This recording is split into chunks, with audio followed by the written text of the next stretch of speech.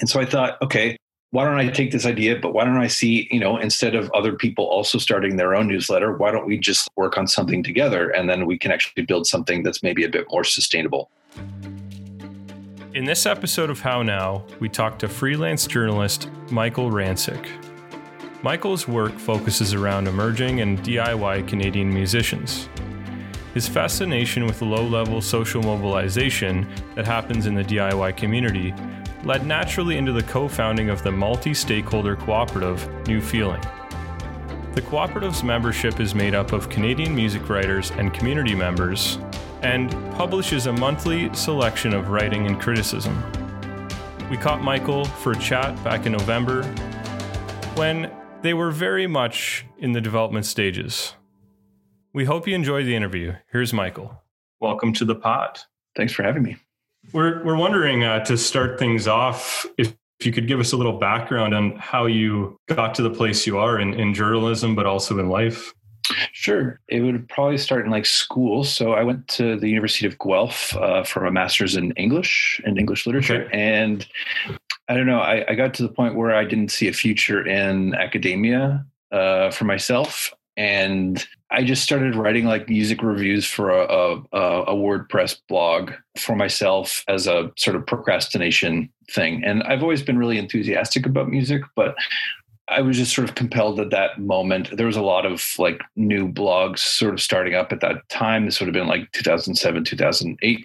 Yeah. And so I just started writing for myself and just reviewing things that I was interested in and then sharing it with friends. And that kind of confirmed to me that I was really interested in turning this into something. I moved to Toronto in 2009 and didn't really have any sort of contacts here or any ways into the music journalism craft. So basically took other jobs in customer service and stuff like that to pay the bills. And then slowly but surely I started a Twitter account and started interviewing more people. And I felt like that was a good way to sort of force myself to have a deadline because people were sort of counting on me to write and then publish something, which was good. And then I started sharing it on Twitter, started getting involved with the Toronto music community on Twitter. And that was a really nice way for me to sort of meet editors. And then I would, introduce myself at shows saying, hey, I'm that guy on Twitter. And that was a good way to sort of break the ice. And so I started freelancing part-time around 2010 and then really got into it in 2012. And then I started freelancing full-time around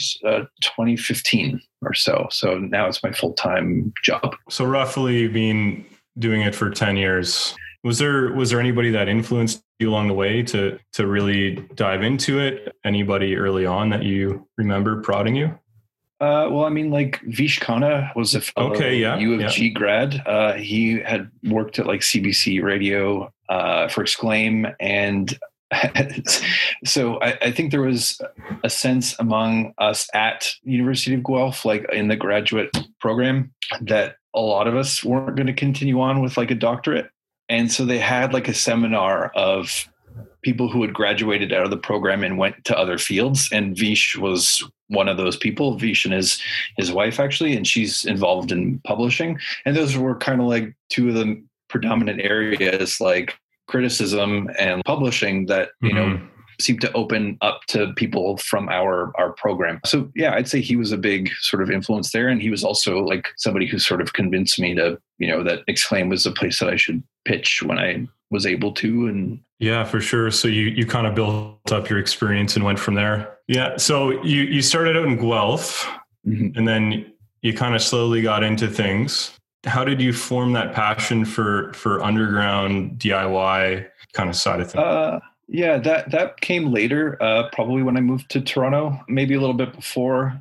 I can't quite I don't know, when you're a music fan, you start to look for more obscure things, more things that you can sort of claim to be your own before anyone else does. And so I started paying attention to more underground music that way. And this would have been around the time that Fucked Up were first starting coming out. So their sort of DIY kind of hardcore punk approach was, they would have all these different guests from Toronto on their records, like Austra or Lullaby Orchestra. And these weren't people who I was immediately familiar with. So I would look them up, and it became this like constellation of related artists, and that became like the Toronto music scene, Owen Palette.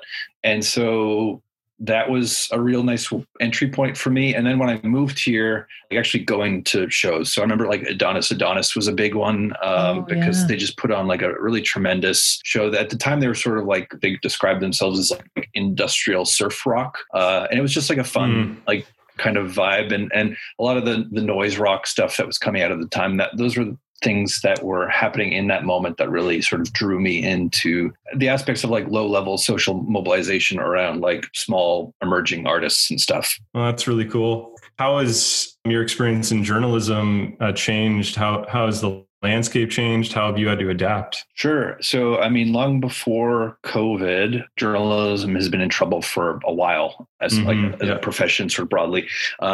You know, in Canada, this has been sort of evident in the way that like local offices of American publications are closing. So like Thump being sort of shuffled back into Vice and folding, or Fader had their Fader Canada outlet.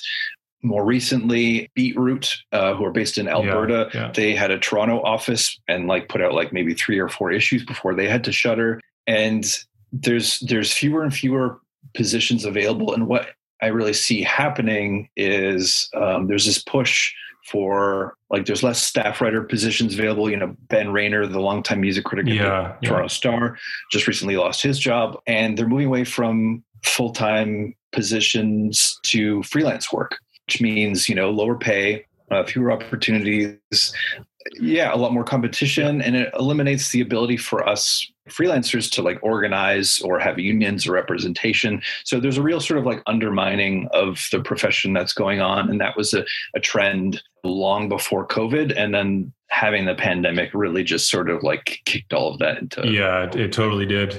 Did you have any reservation because of that? You know, back in 2010, when you were trying to get into it, did you have that reservation? For sure. And I think the beauty of how I got into it was just like slowly. So I built up. So like I had the benefit and the privilege of having a full-time paid customer service job with benefits that was able to help support myself and my wife. And, you know, I have a full-time, like my partner's like full-time working as well. So, I mean, those are real benefits, and those helped sort of give me a sort of financial scaffolding that would allow me to sort of like treat writing as a hobby until I built up all of the contacts and connections that allowed me to sort of like do this full time. So yeah, I knew going into it that it was precarious, but it kind of ebbs and flows. And when you're writing, sometimes it's easy to sort of get lost in it, right? Because you're so focused on producing work and writing the pieces that you're doing in the moment. So I'm looking at things sometimes week to week, maybe sometimes 3 months ahead. And in that period of time, a lot can change. So I've gone through periods where I'm writing for a lot of great different places all at once. And then places will close, they will lose out on budgets, and then you kind of have to drum up more work. There's been sort of like a rhythm to that, although precarious it was sort of unprecedented with COVID in terms of like me losing out like half of my work overnight. Yeah, that's wild. There's been a consolidation of journalism in Canada. I mean, on one hand, they're just trying to survive, but on the other hand, it's like really doing a disservice to the population. And in this case, music, the music scene. Yeah, exactly. And it's frustrating because when the pandemic happened, there were these assumptions about, okay, the live music industry is hurting right now, but maybe everything will just kind of hit pause for a moment and then we'll be able to resume things later on. And it didn't really work like that.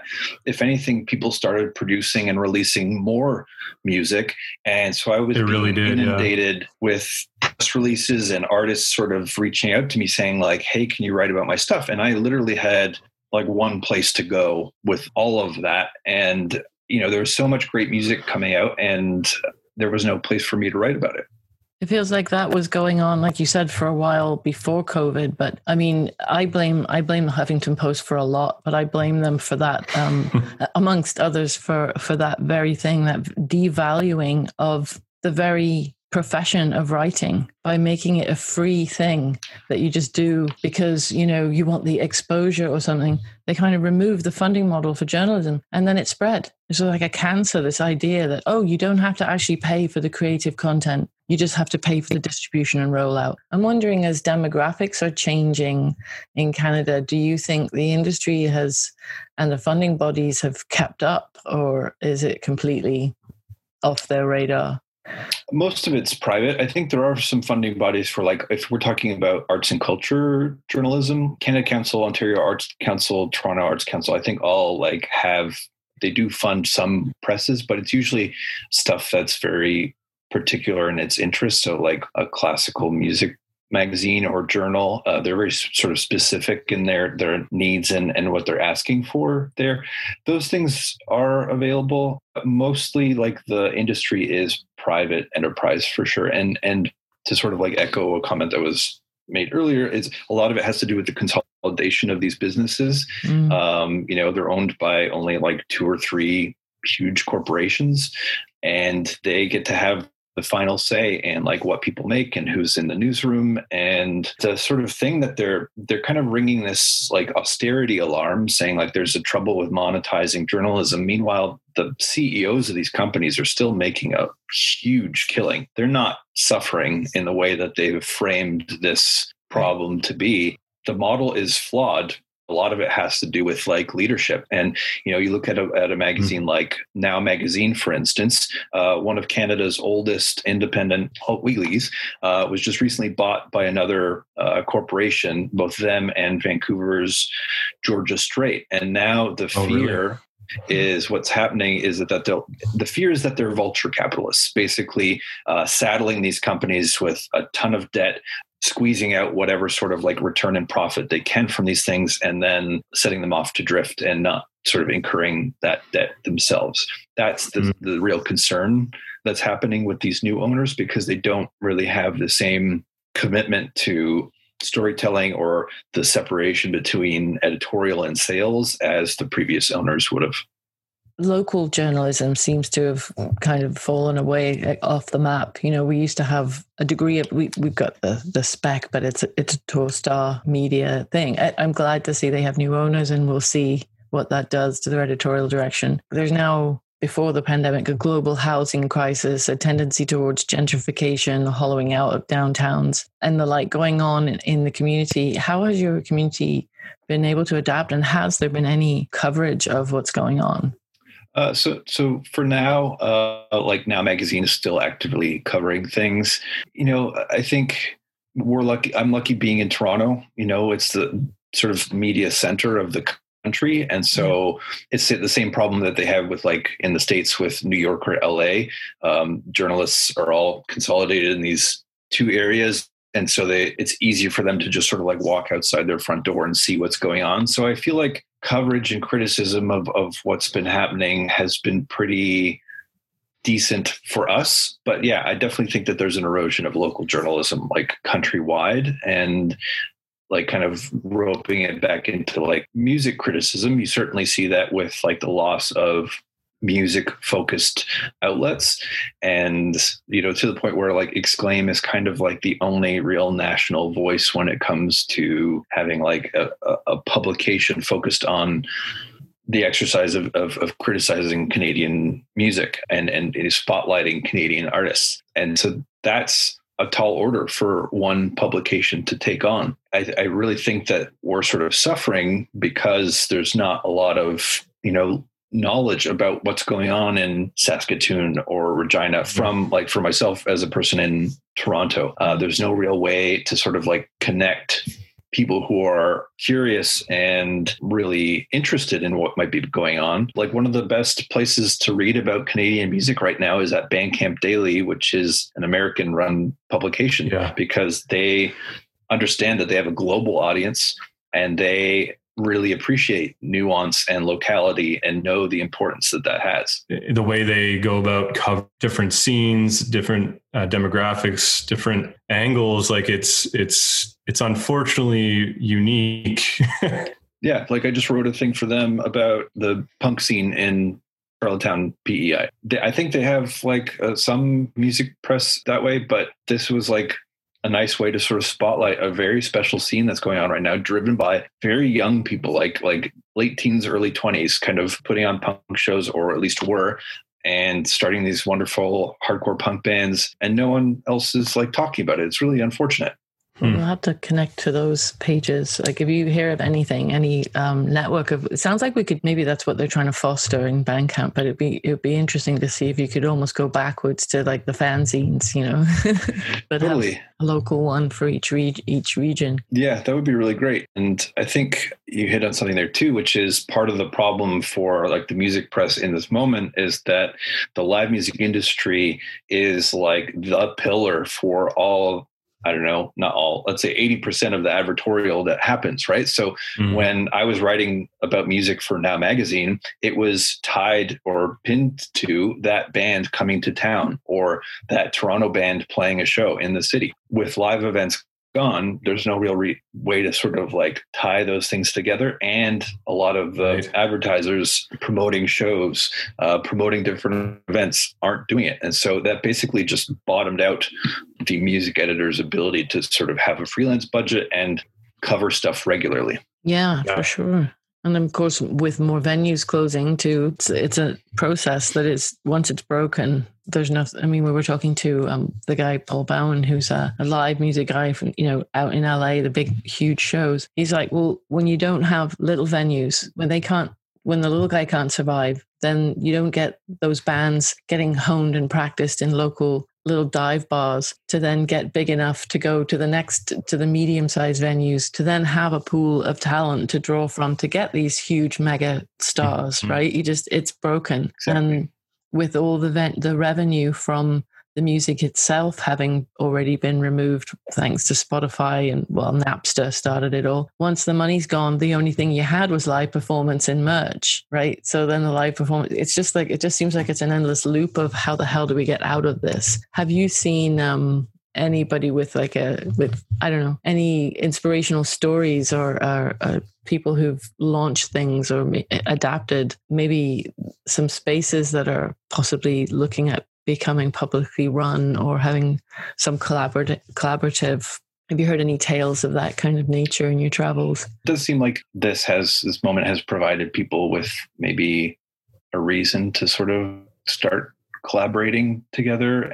But in terms of venues and stuff like that, nothing comes to mind in Toronto in terms of people sort of banding together. I've seen a lot of like, the nice thing is that I've seen a lot of like mutual aid efforts coming about. So like people sort of banding together to help keep a place afloat. The Dakota Tavern sort of asking people just to like order drinks and food in lieu of actually being able to show up to a concert, to sort of like keep some semblance of an income in there. I don't know if it will help them hold on for very long, but there was a nice sort of community response to that. There's limitations to it when everybody's stretched. I know there's venues that are closed or have closed, and you know, I'm curious to see how things transform. One of the things that I think might become more of a thing is publicly run spaces. Maybe they're run by cities. Like we have one here in Hamilton, Mills Hardware, which is technically a city-owned building. And I'm thinking we're either going to have more publicly run spaces. We're going to have more branded spaces. Maybe it's like Collective Arts. So we have one like that here as well. But will it kind of drum up more of that, you know, DIY? Maybe it's house shows. Maybe it's like bands taking their back line with them touring again. Like, yeah, I like certainly before the pandemic in Toronto, there was a big conversation about turning city-owned buildings into spaces that would be like run by more like DIY or emerging sort of promoters or organizations. But I think that that's sort of on the back burner right now for a number of reasons. And I think it's difficult too, because in terms of priorities, you know, we're looking at a huge homeless crisis. Like there's a lot of unhoused people. And right now there's not even enough like shelters for them to sort of stay in. So Yeah. I think music has become like a pretty significant priority for the city, but I'm hoping that if there are empty spaces for them to use, that it sort of goes in that way. In terms of like sponsored things, I think you have a point there, and I think we're already starting to see that with Red Bull. Right. They have festivals that they bring through Toronto and Montreal pretty regularly. It's one of the most significant sponsors and ways for the electronic music community to sort of like band together and have like large events that sort of meet their requirements for sound and visuals. I think that that's sort of like verging on what we might see in terms of like having more sponsored spaces long term.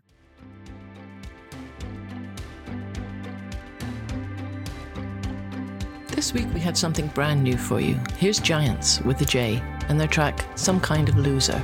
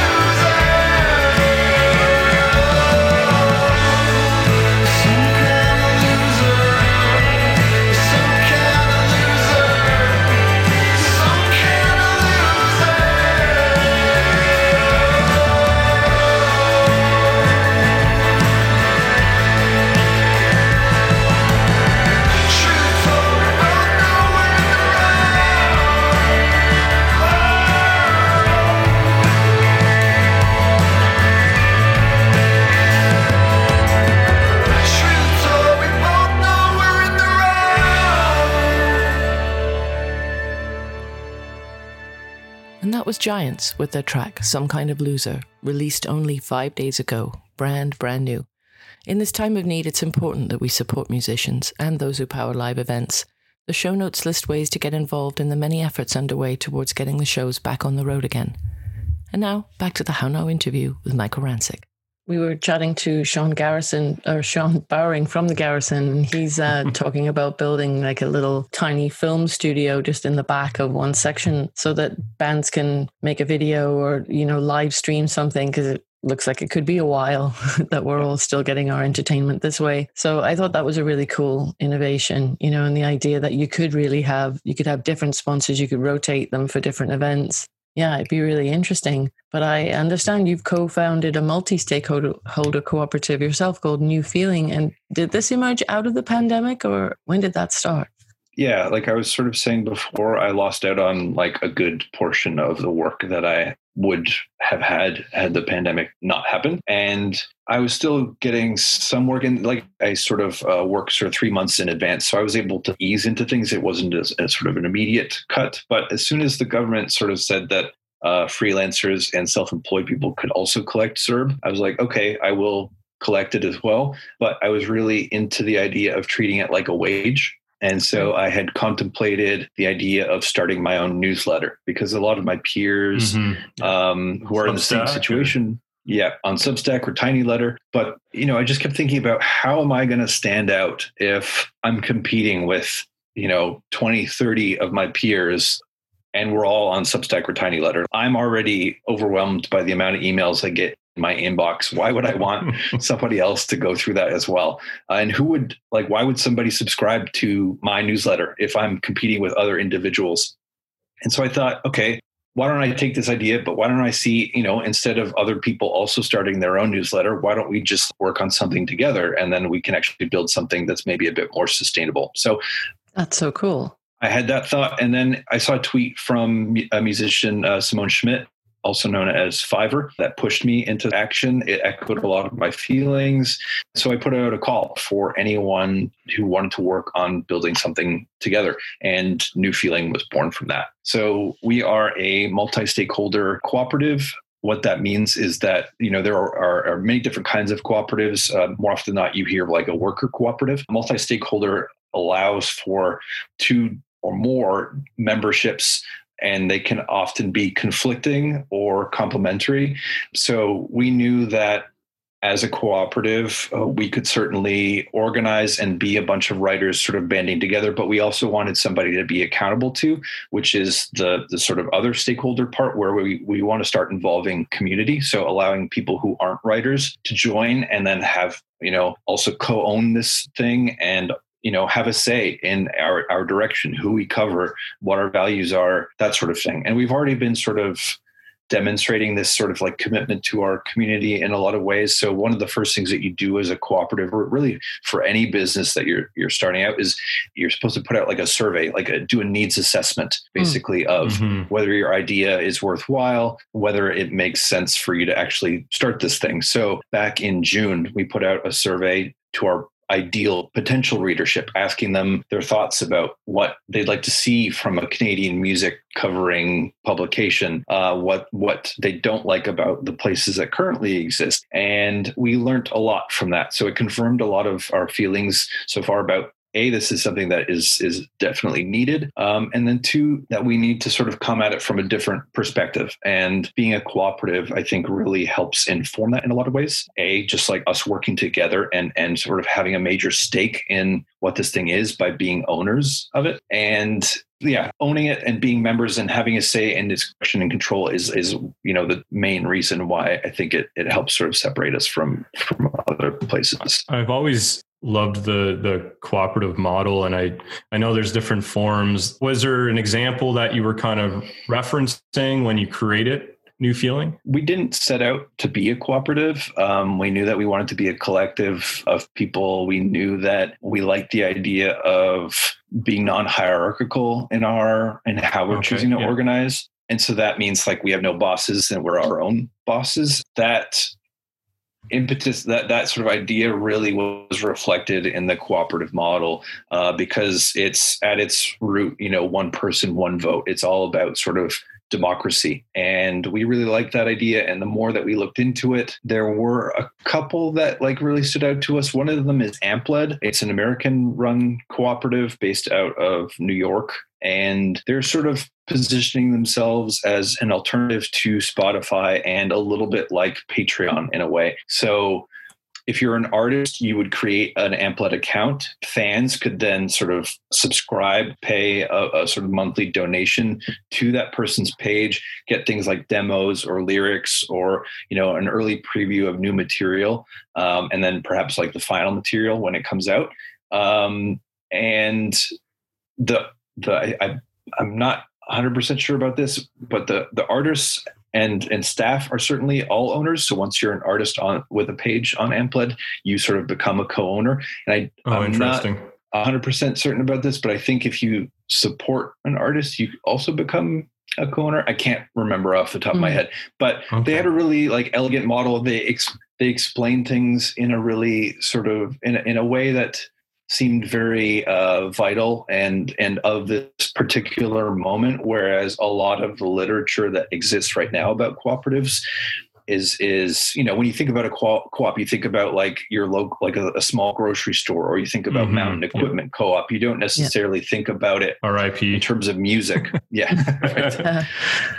Yeah, that's true. You don't think of music. Writers just banding together. That's so awesome. You could replicate that in any genre or all genres. You could just have writers banding together. Totally. And that's the thing. You don't think about it, but there is a history there. So the more I looked into cooperatives and organizing cooperatively, the Canadian Press was up until very recently a cooperative of newspaper owners. Wow. They since changed direction like Mountain Equipment Co-op and gotten rid of the cooperative model, but they based their own model off of Associated Press in the States. Again, a bunch of owners of newspapers all coming together to sort of form a dedicated news wire that each of them could rely on. So most Canadians get their news from a source that started out as a cooperative. Do you think this could be like a revitalization, a point of change or disruption to the journalism field at its kind of bottom? Is there a hope that, revitalizing the co-op could be that solution? I think so. So throughout history, as people have sort of turned to the cooperative model, it's been in times of incredible sort of like difficult economic conditions. So the real sort of uptick in people creating cooperatives most recently was the 2008 financial crisis. There's a lot of already enthusiasm for cooperatives, and we're seeing that in the tech sector. So normally what you do is when you're creating a startup, it's just with the sort of like ultimate means of having someone else buy you out and cashing out. But what if you want to build and create a product or a platform? Yeah, exactly. What if you want to create something and you don't want to cash out or sell it off? The cooperative model is like a perfect way to sort of like build in that structure of maintaining ownership, because you can't be bought out by a larger party. And that's also what sort of drew us as writers to this, because we've seen so many places that we've written for shut down by new ownership or a change in direction, most recently with Now Magazine, but we just wanted to sort of kill that idea on the doorstep. It's not to say we're not interested in investment or other sort of people being involved, but investing to own and completely changing the idea is not what we're into. Cool. The idea of criticism comes up a lot. Where do you draw that importance from, and why is that such a motivator to New Feeling specifically? Yeah, I like using that word because to me it is neutral. It means like engaging thoughtfully in people's work. I know with a lot of younger writers, even and especially with musicians, when you say like criticism or criticized, it has a negative connotation. But that sort of everything's very positive. Like you look at Exclaim and you look at the reviews that they generate, for instance, you're not going to find something that's lower than a 6 when people are reviewing stuff because of the way that the magazine operates. And that's writers pick and choose what they want to review, and they're usually enthusiastic about the things that they've chosen. And that makes sense. But there is a greater sort of culture around positivity and liking things. And that's certainly influenced by technology and social media. And it becomes incredibly difficult for people to sort of say anything that's contrary to the norm. You know, you look at the way that people react to Rotten Tomatoes reviews and skewing somebody's score. And so for me, I think you can be critical and not necessarily negative. And I think that in my experience, people have really valued just being thoughtful about their work. That was kind of what has continued to motivate me about writing about emerging artists. When I was writing frequently for Now, we would do this column that was called Now Playing, and it coincided with a playlist. Yeah. And I would just highlight individual songs by new artists. And the great thing about that is that you don't need to have an album out in order to be considered for this thing. And so I was really able to focus on brand new talent. And regularly, people were so happy to see their song written about in print and, you know, have their lyrics engaged with in a way and like really sort of understood. I could see in their reactions to that like that was really fulfilling to them as artists. And I think that that's a motivating factor for us at New Feeling. You know, there's, like I was saying at the outset, like I was inundated with emails and press releases to talk about music and having no place to write about it. There's so much going on right now that's interesting in the country that no one is talking about. And we really want to be a home for that. And we really want to be a home for that in a way that it can be sustainable. That's great. I guess like where I wanted to leave it off was, has there been anyone that you've seen in your community that's like used this moment in time of struggle and, you know, devastation in a lot of ways to make a radical shift? That's a good question. I see a lot of musicians sort of rethinking their careers.